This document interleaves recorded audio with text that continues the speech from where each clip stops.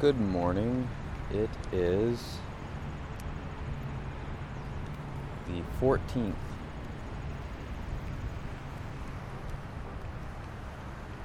of September 2018, and it is sometime after 10:21.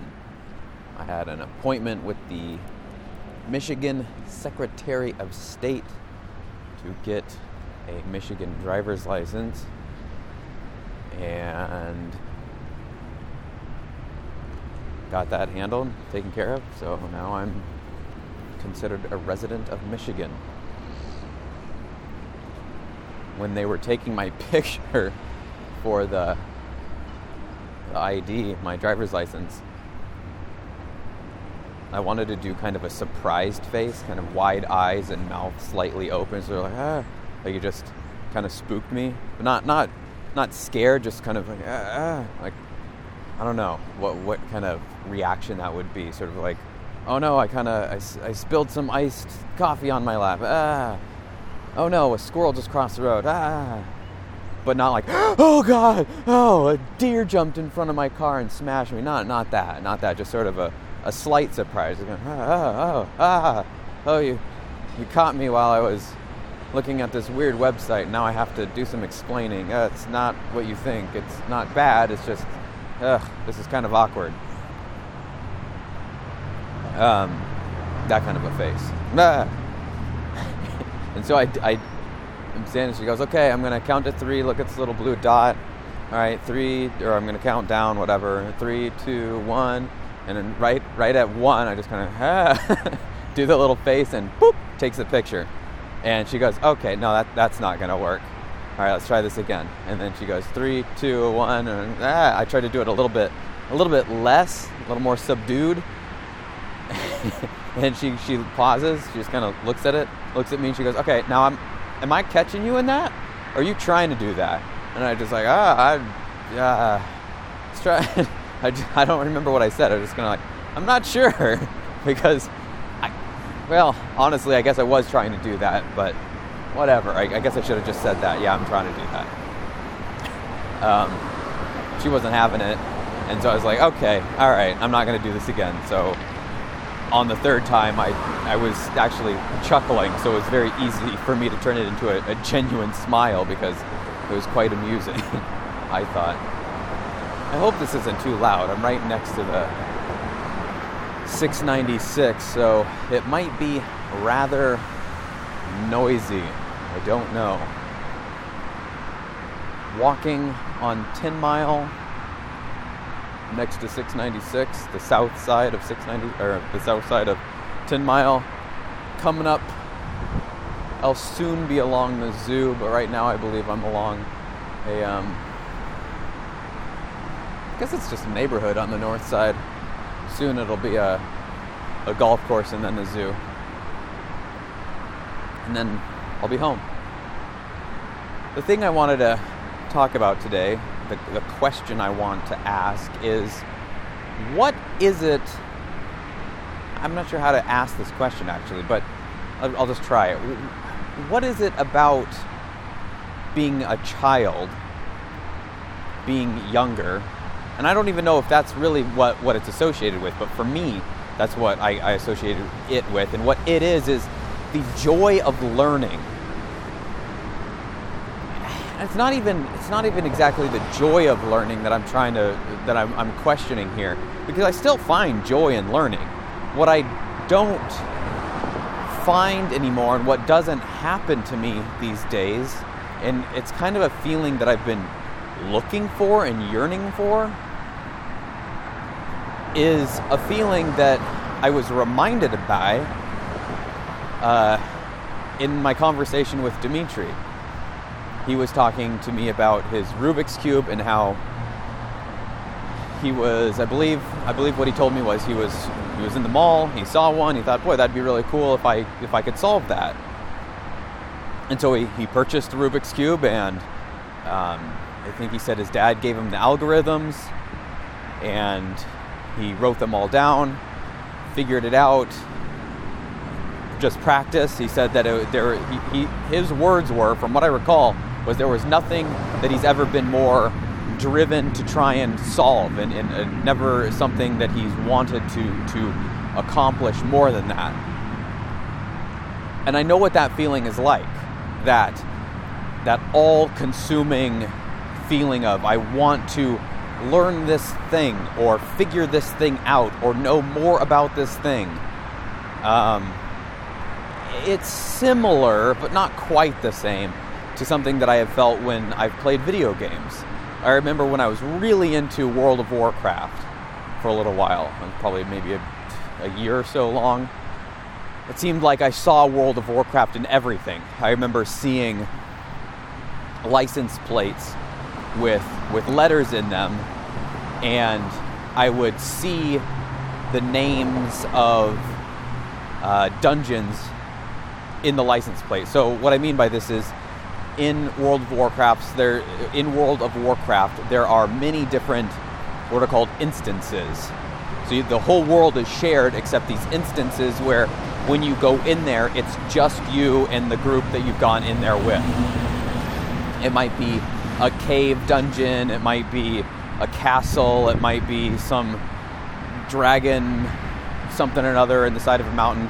And I know one of them was called BRD, and I believe that stood for Black Rock Downs. So if you're looking for a group, you might say LFG, looking for group, or LFP, I think it was LFG, looking for group, looking for party. Or you might do looking for one member, so LF, the number 1, M, priest, or LF, 1M, druid, or whatever you're looking for, warrior, tank, or something like that. You might just say tank. BRD, Black Rock Down. So LF1M tank BRD would mean you've got a group already. All you need is one member. You just need one person for your party, and you'll be off and you'll be good to go. I remember doing that many times, looking for groups, looking for parties. It's not really a thing anymore because WoW or Blizzard, I should say, the game didn't do anything, but Blizzard implemented a system where you could automatically search, get in a queue, and once the right members were found, just puts you all right there and you're good to go, which is pretty sweet compared to how you had to do it before. You spend a lot of time just sitting in cities and spamming, and if somebody wasn't looking for a group right then you're not going to find it, whereas now you can be anywhere in the world and sign up for a group. And the point that I'm trying to get here, I went off on this stupid story that has no worth at all, or very little, besides contextual worth. Now you understand what I'm talking about a little bit better, I guess, so it's not entirely worthless. Anyhow, when I would see a license plate with BRD, which wasn't common, but I remember this specific thing happening. I thought, look at that, it's BRD, it's Black Rock Downs. For a little while, my wife and I were planning a around-the-country bike tour trip. We were going to bike all 48 contiguous United States. So all the way from Washington State down into California, all the way across to Florida, up to Maine, and everything in between. That's not exactly the path that we were going to go. It was this long, windy, roundabout path that took us into every state.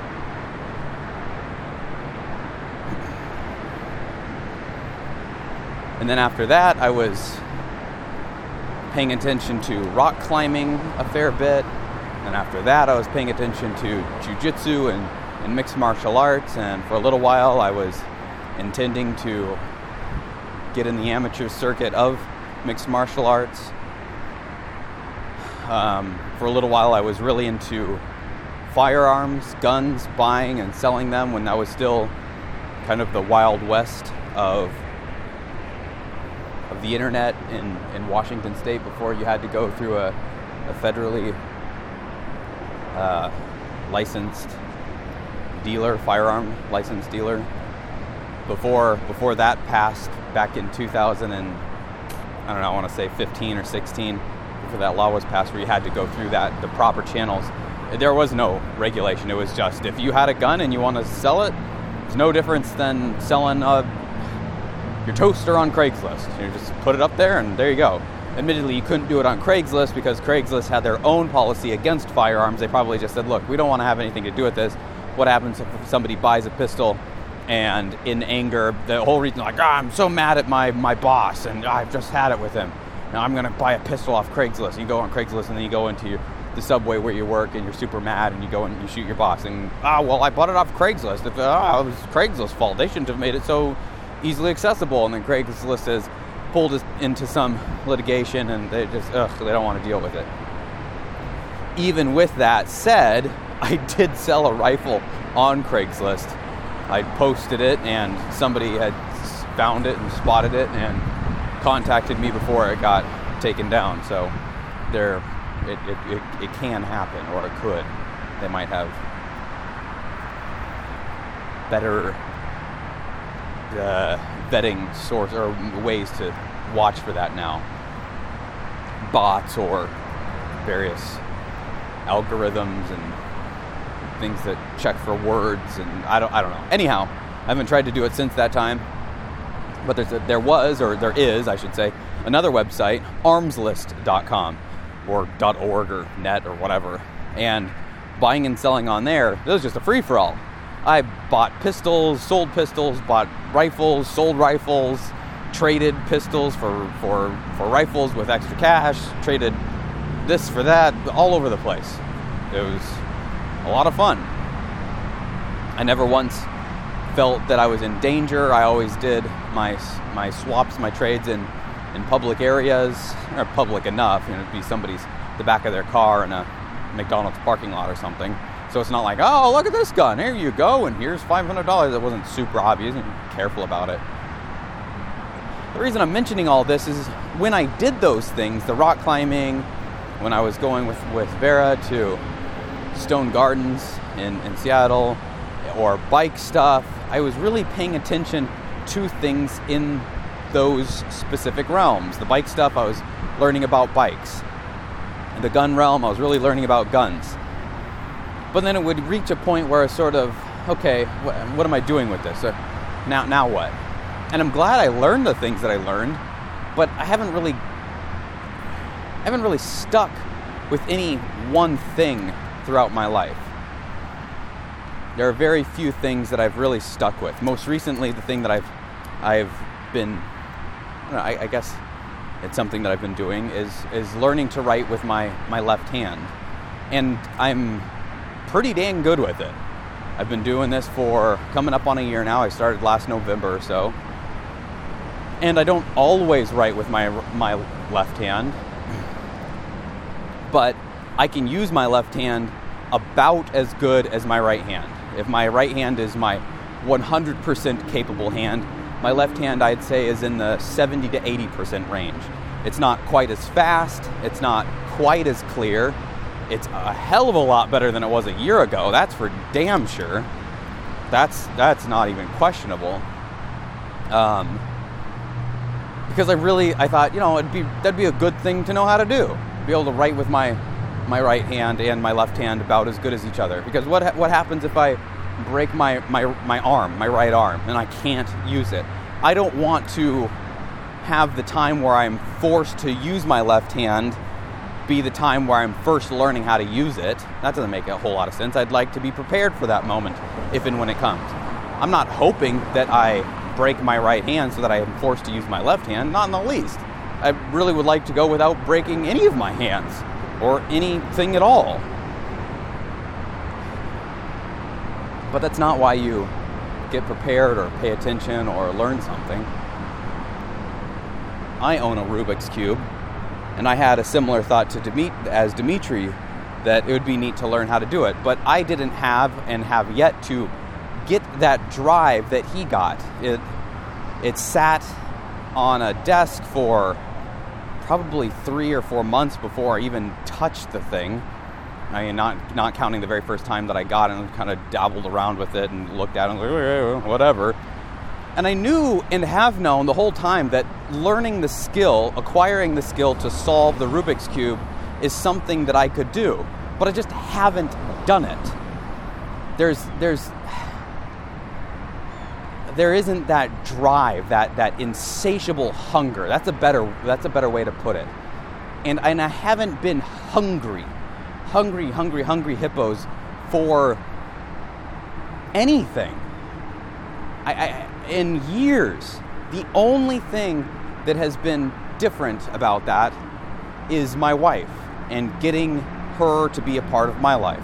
When I first met her, I was enamored with her, and I'm not going to go into that whole story, but leading up to us becoming a couple, I definitely was very much consumed with thinking of her and just dwelling on the thought of being with her and looking forward to the next time that I saw her.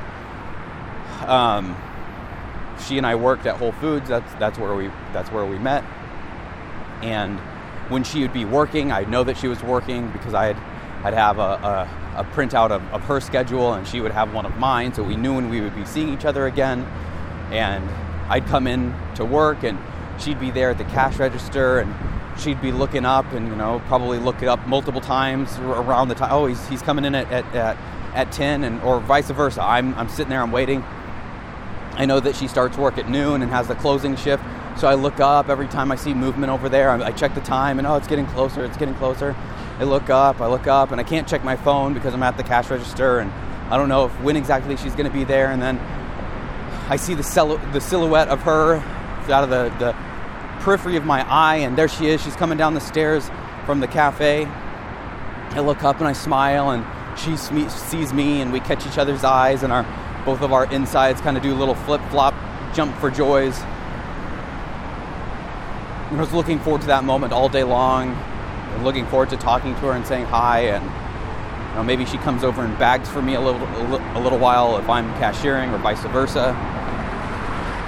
Maybe we catch a word in the hallway as we pass each other, or I would write a little note, something that I would commonly do, especially when I worked at Whole Foods, but even ongoing into when I worked at the hardware store, was little rolls of paper. The money that, let me try that again. Coins come in rolls, paper rolls, and so very commonly throughout a shift, you're having to crack open another roll of quarters, or a roll of dimes, or pennies, or whatever. Usually not pennies. Usually it was nickels. Quarters were a pretty common one. Dimes occasionally. I'd say nickels and quarters were the most common. Pennies occasionally. Try not to use pennies. Just round up or down if it was a couple pennies, or sometimes people would leave a couple pennies, so just take one to round it up. Or they'd leave their pennies, whatever. I guess I'd have to give them pennies for them to leave their pennies.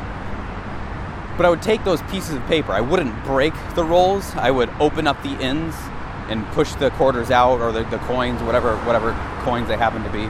Push them out, and then unfurl that roll of paper. Flatten it out a little bit. Straighten it out.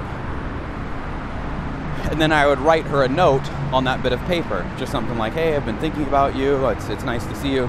Usually my handwriting was pretty small, so it wasn't a short note. It was, I don't know, I'd say the length of 2 tweets. So what is that? 500-ish characters. So, I don't know, 150 words or so. Maybe not. 150 words. That's probably not that. It's probably more like 70-ish words if I was really small with my handwriting. Somewhere between 40 and 70 words, say. Something like that. Enough to get a few sentences in there. Hey, I've been thinking about you. It's nice to see you. I really like how you did your hair today. Whatever. Some sort of complimentary thing that I've been thinking about her. Blah, blah, blah, blah, blah. And then I would tuck that note. If I went on a bathroom break or something, or if I was going on a lunch break, I would tuck that note into her locker, the little slits. I'm not really sure why lockers have slits in them.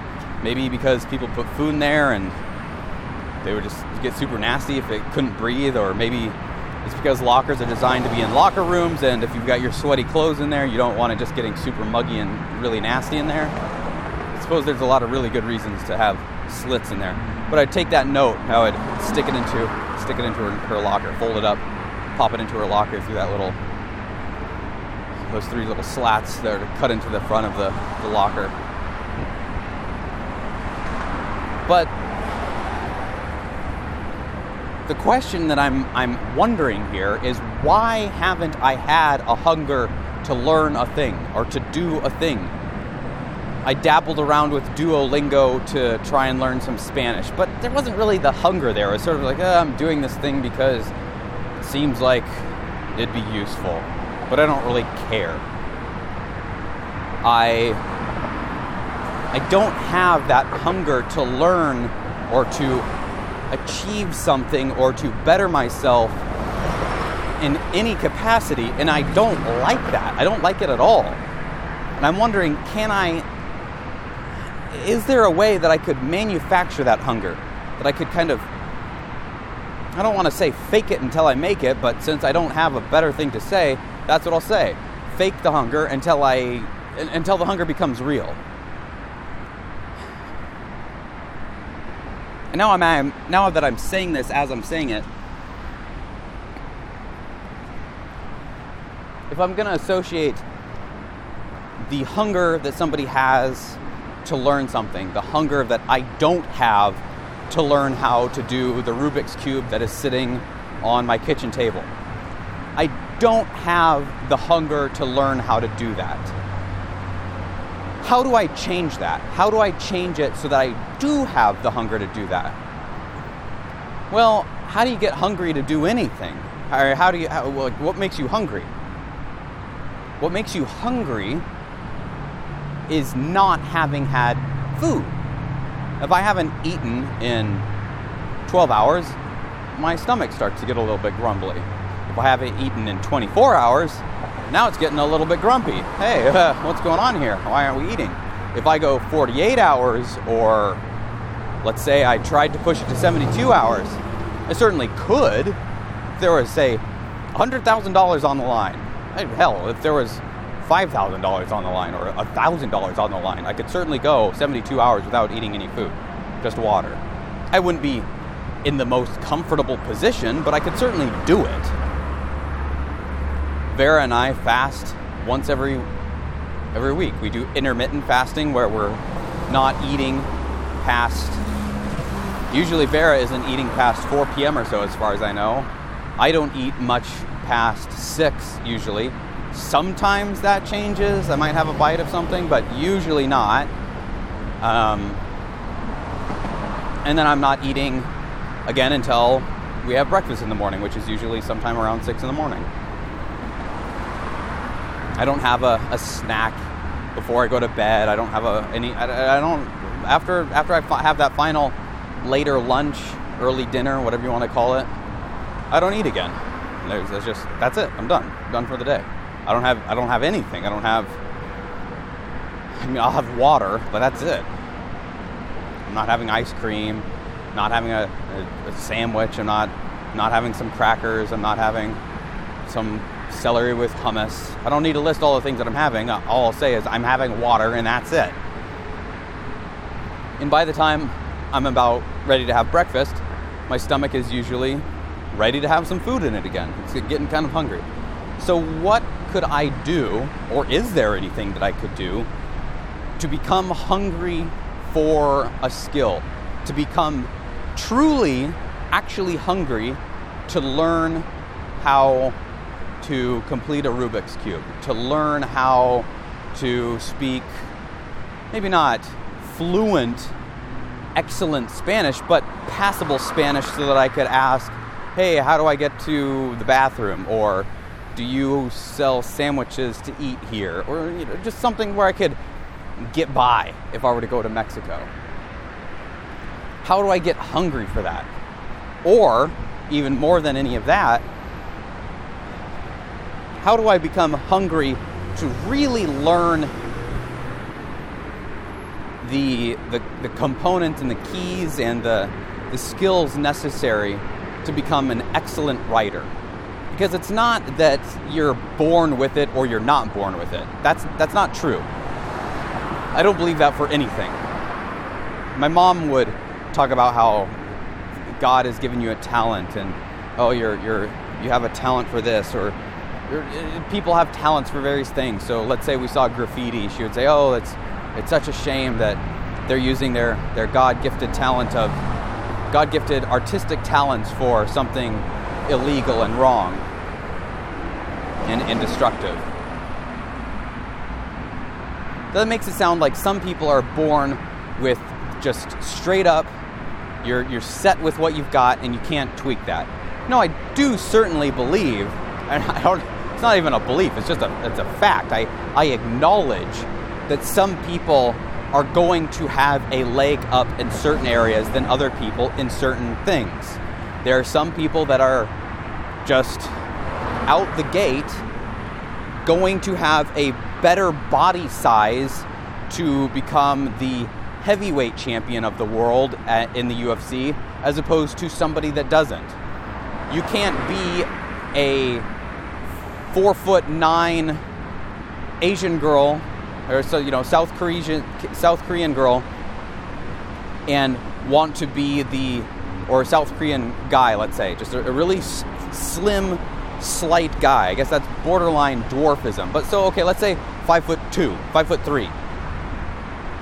Or Demetrius Johnson. Let's take a real life person. Demetrius Johnson is 5'3". And he was, for a long time, until last month, the reigning flyweight, which is the 125-pound division of the UFC. 125 pounds. That's what he would cut down to and step on the scale at, but he probably walked around at 140. Maybe some points in his life he walked around a little bit over 150. That would be a little bit surprising to me, but not terribly. I would guess he hovered around somewhere in the upper 130s, maybe into the 140s. But he's certainly not ever been, I would bet $100 right now that Demetrius Johnson has never been 250 plus pounds. That's not saying that somebody 5'3" can't be 250 plus pounds. They certainly could, but if you're that big, that heavy, on that small of a frame, something probably isn't right. You're probably not in the healthiest state that you could be. I'm 5'5.5", 5'6", and I walk around at 130 pounds. Could I get up to 140 pounds? Certainly, and I'm actually actively trying to. And could I be healthy at 140 pounds? Absolutely. I intend to be healthy at 140 pounds. Could I be healthy at 80 pounds? 20 pounds under 100 at 80 pounds? I don't think so. Because there's a certain amount of weight that your bones and the skin and your organs weigh, and then the blood in you, and then however much water you have in you. And if let's say that's 50 pounds of just a sack of everything, well then you've got to get muscle in there because I've got to be able to move my arms around. 80-pound Dell is a very unhealthy, very weak Dell. That's Dell in a coma for 5 years or something. I'm not sure if I'd even get down to 80 pounds. That's 50 pounds lighter than I'm at right now. 50 pounds. That's not insignificant. That's an entire toddler. And on the flip side, what is a 340-pound Dell? That's a really big, wide Dell, because I'm not going up any taller. Demetrius Johnson at 260 pounds, the heavyweight cutoff for weight is 265 pounds. Brock Lesnar has to cut down a little bit. Stipe Miocic has to cut a little bit, I think. Not much. Daniel Cormier was allowed to just kind of eat whatever he wanted, I think, because he went up from light heavyweight.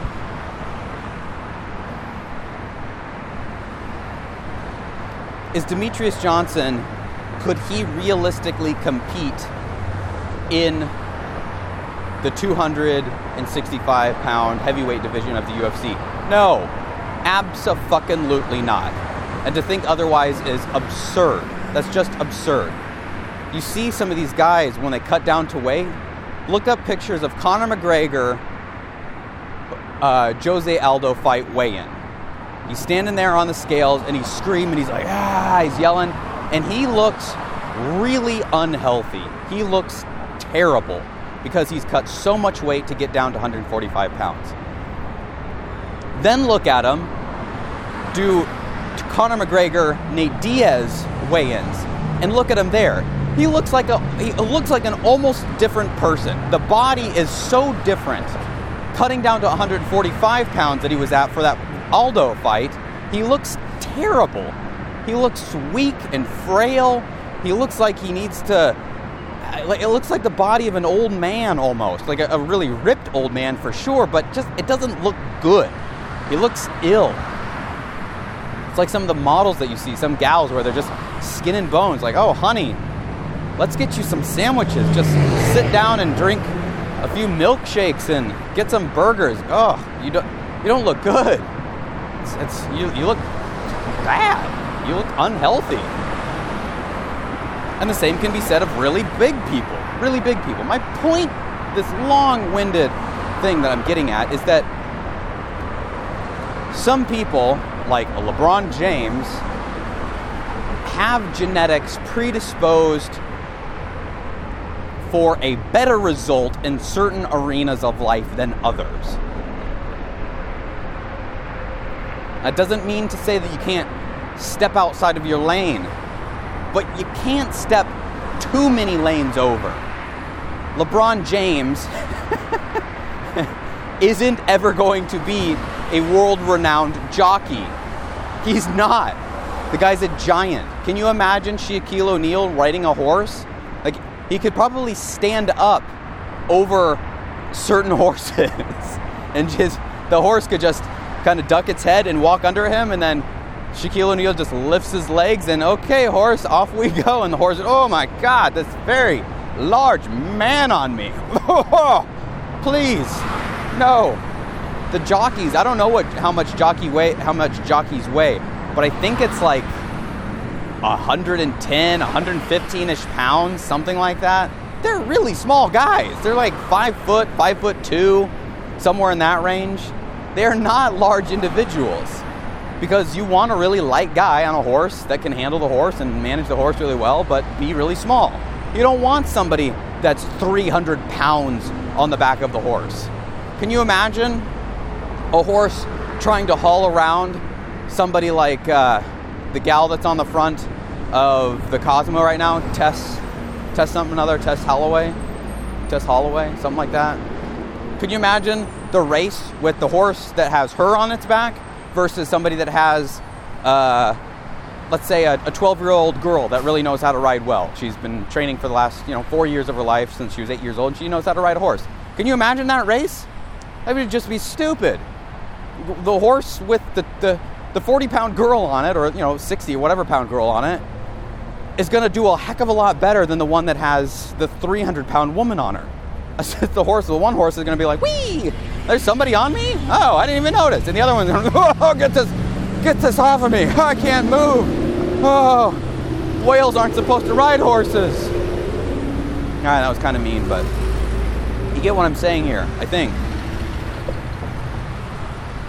The same is true of mental capabilities. There are some people that are really good at seeing the patterns and the what makes up good art. There are some people that are born with a wonderful ear. And yeah, sure, some of that can be tweaked, and being born into a musical household where both parents play music on a regular basis is going to help foster a musical interest and proclivity towards things of a musical nature in the one child versus the child that grows up in a home where they talk about bull riding and NASCAR.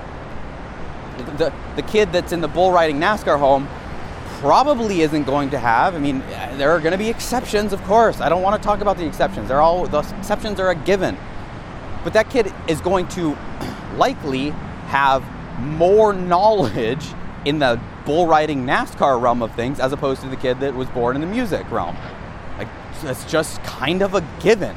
It's like saying, oh, if you go to school for carpentry, that you're going to know more about carpentry than the carpentry trade school than the person that went to the underwater diving weld school. Well, how can you say that? You don't know what the person at the underwater dive school knows. Well, given that they went to the underwater dive school, I can probably assume that they know more about underwater diving than the person that went to the carpentry school. Well, how dare you assume? How dare I assume? Give me a break.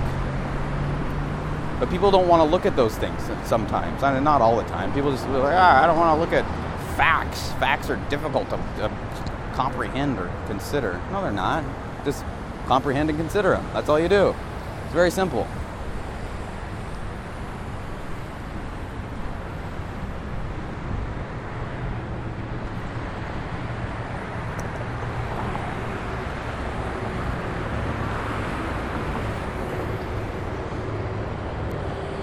So I guess the best case scenario for learning a thing and being good at a thing is if you are born into a situation where you have the body or the mind to do a thing that you also have a hunger for. Somebody, and that makes an extremely potent combination. You get somebody born into a body like LeBron James has, this big, large, muscular body, and that isn't to say that he just was born into that, but there are certain genetic things. Like LeBron James was never going to be a 5'6" Asian woman. He just wasn't. That's not what his genetics had him set out to be. And because of that, he's a 6 foot, I don't know what he is, 6'8", 200 and some pound man? I don't know how big he is. He's a large individual, which is a great size to be if you want to play basketball, which he does want to play basketball, and he's interested in basketball, and he also happens to be really damn good at basketball. Now you can have people like Stephen Curry who aren't as big, and he's really good at basketball as well. But he's still a larger person than I am. I'm not sure. Again, I'd have to look it up, but I'm thinking Steph Curry is at least 5'10". I'm going to guess he's like 5'11". Let's find out. Let's see. Google, give me internet information here. Going to Google, S-T-E-P, Stephen Curry. Steph Curry is 6. Okay, so he's 6'3". That's a big guy. I mean, that's 8 inches, 9 inches bigger than I am. That's not insignificant. That's more than half a foot. That's what that is. I don't know what his weight is, but I'd guess it's at least 180 pounds, 190, 200 something. These are large individuals compared to me. You don't see very many basketball players in the NBA that are under 5'10", I would imagine. I'm just kind of guessing there, but I doubt there's that many.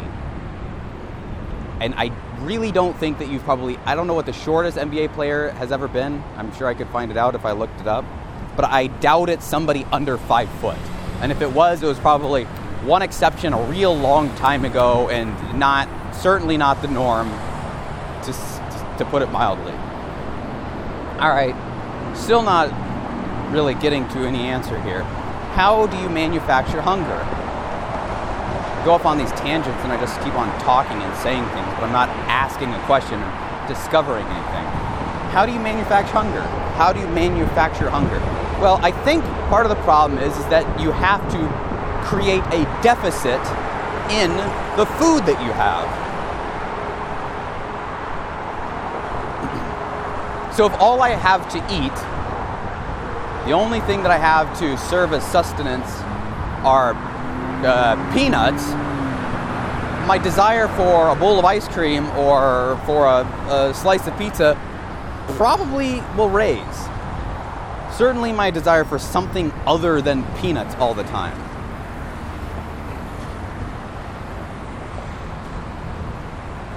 I can certainly imagine myself going, okay, I've had 50,000 calories worth of peanuts in the last 2 months. It sure would be nice to have something else. Could I get a bowl of cereal, or a cup of soup, or an ice cream cone, or kind of anything other than this? I can imagine that happening. And as I'm saying this, the idea of what is causing my lack of hunger continues to sort of circle around, or maybe I'm circling around it. And I think the problem is the internet. Or it's okay. No. I'm misspeaking there. The problem isn't the internet. That's not the problem at all. That's not. That's like saying that the reason the people get broken legs is because of ice. No, the problem isn't the ice. The problem is the people not being as careful as they ought to be on the ice. The problem is that people aren't being as safe as they could be. They're not wearing the right shoes. They're not taking their time. They're slipping. Sure, accidents happen, but you can mitigate a lot of accidents with a little consideration and conscious effort to achieve a different end than slipping and falling. So, the problem isn't the internet. The problem is my lack of self-control with the internet.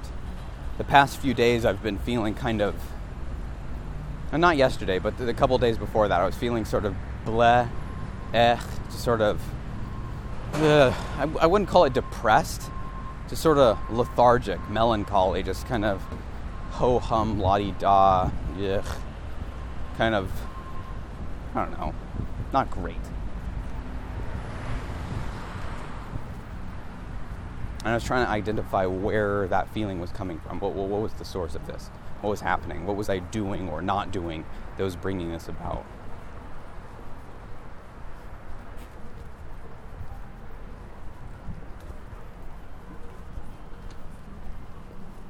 And I don't know for certain what the issue was, but I have a pretty strong guess at what was contributing to the problem, and that was my lack of structure in a day. I'd wake up, do a workout, help my wife make breakfast or make it myself, as I've been doing this last week. She requested that I make breakfasts. So I said, okay, no problem. So I've been making breakfast. And then after she would leave for work, from around 8 until she got home, my day was just sort of this gobbledygook jumble of a mess. There was nothing really happening. I'd go online, I would derp around on Reddit for a little bit, then I'd go to YouTube, I'd watch a video here, and any time I do this, it's not something that just happens in 10 seconds. It's 3 minutes here, it's 12 minutes there, it's 8 minutes over here, and suddenly I'm looking at half an hour. And then I go derp around a little bit, maybe I make myself a cup of coffee, and then I go to the bathroom, and that's another 15 minutes all told. Time just keeps on ticking away. It's not like it pauses to let you do the things and then keeps on going once you're actually doing something productive. No, it just goes and goes and goes and drains and drains and drains. You're using as much as you want wisely, and you're using as much as you want unwisely. It's completely in your power. And so I was using most of my time. Well, yeah, no, I would definitely say most of my time these past few days in an unwise, completely unproductive manner. I think it was back on Monday that I had decided I'm sick of feeling this way, because it's been kind of on and off for the past month that this has been happening.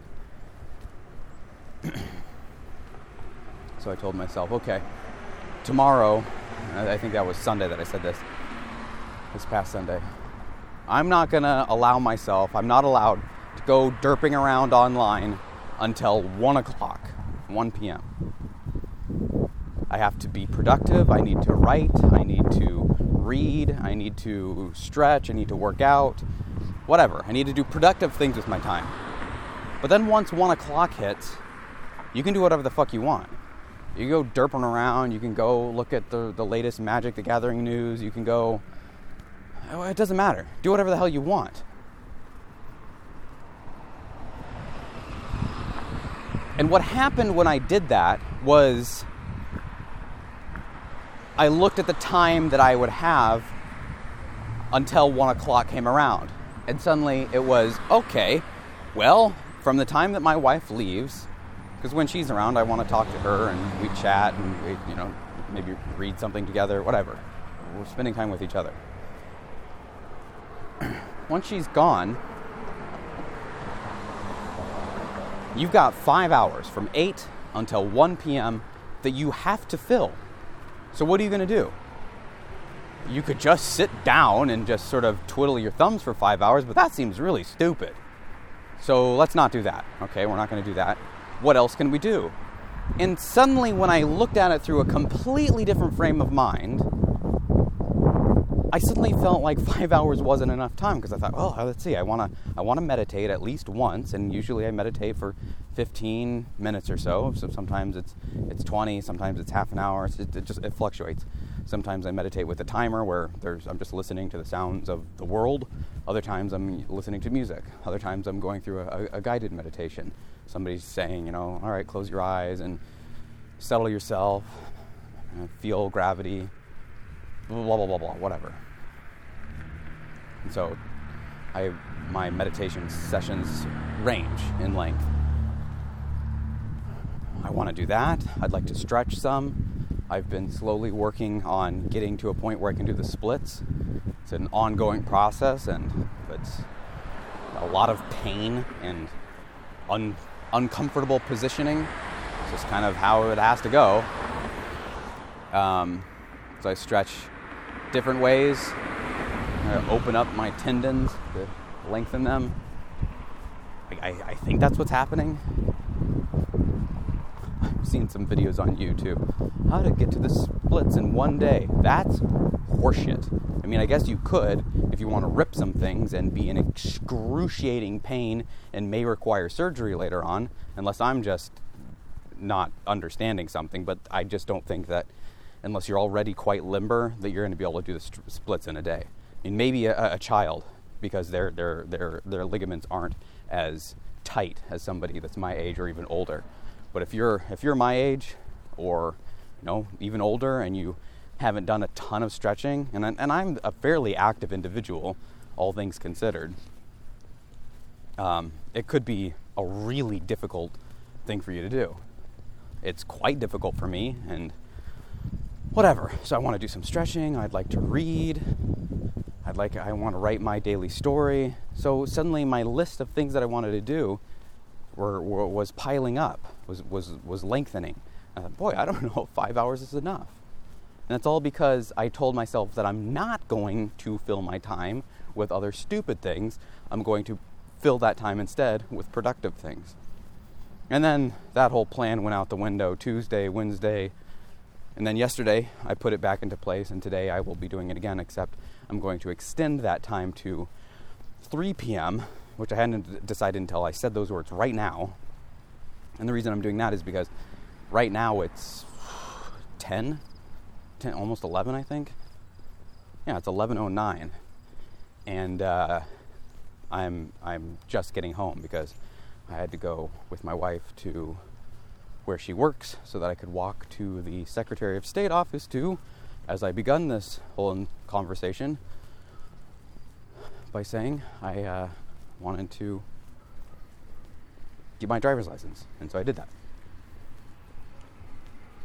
It'll be sent to me in the mail 3 weeks from now. Okay.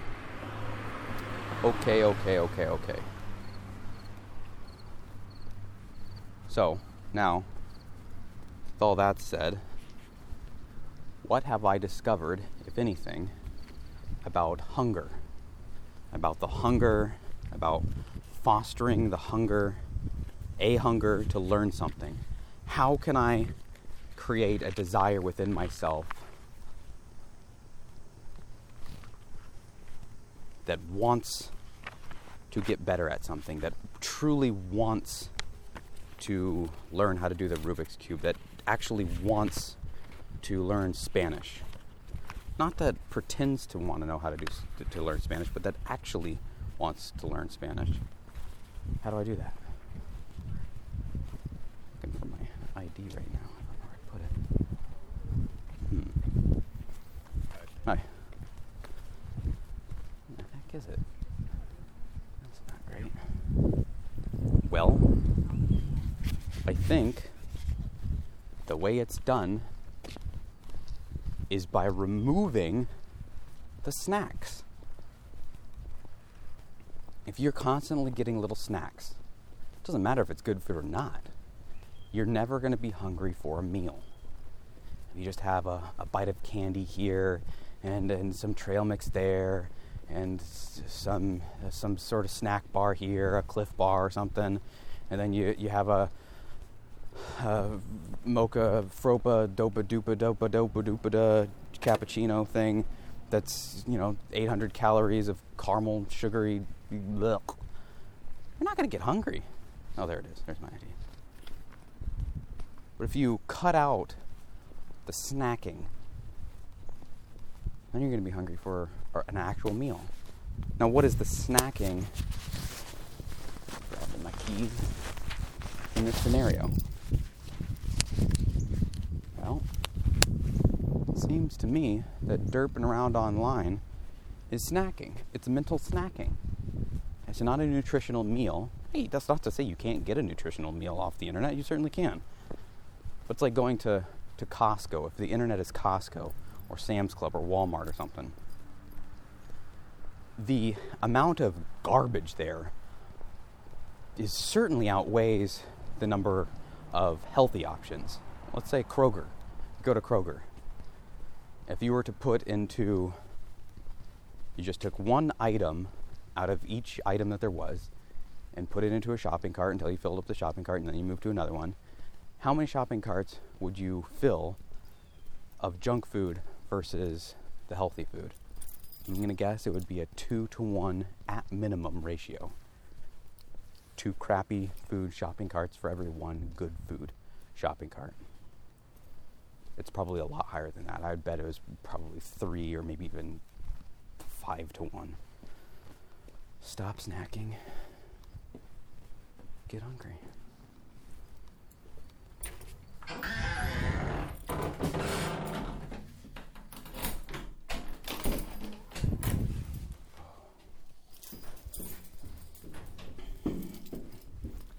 So muggy out.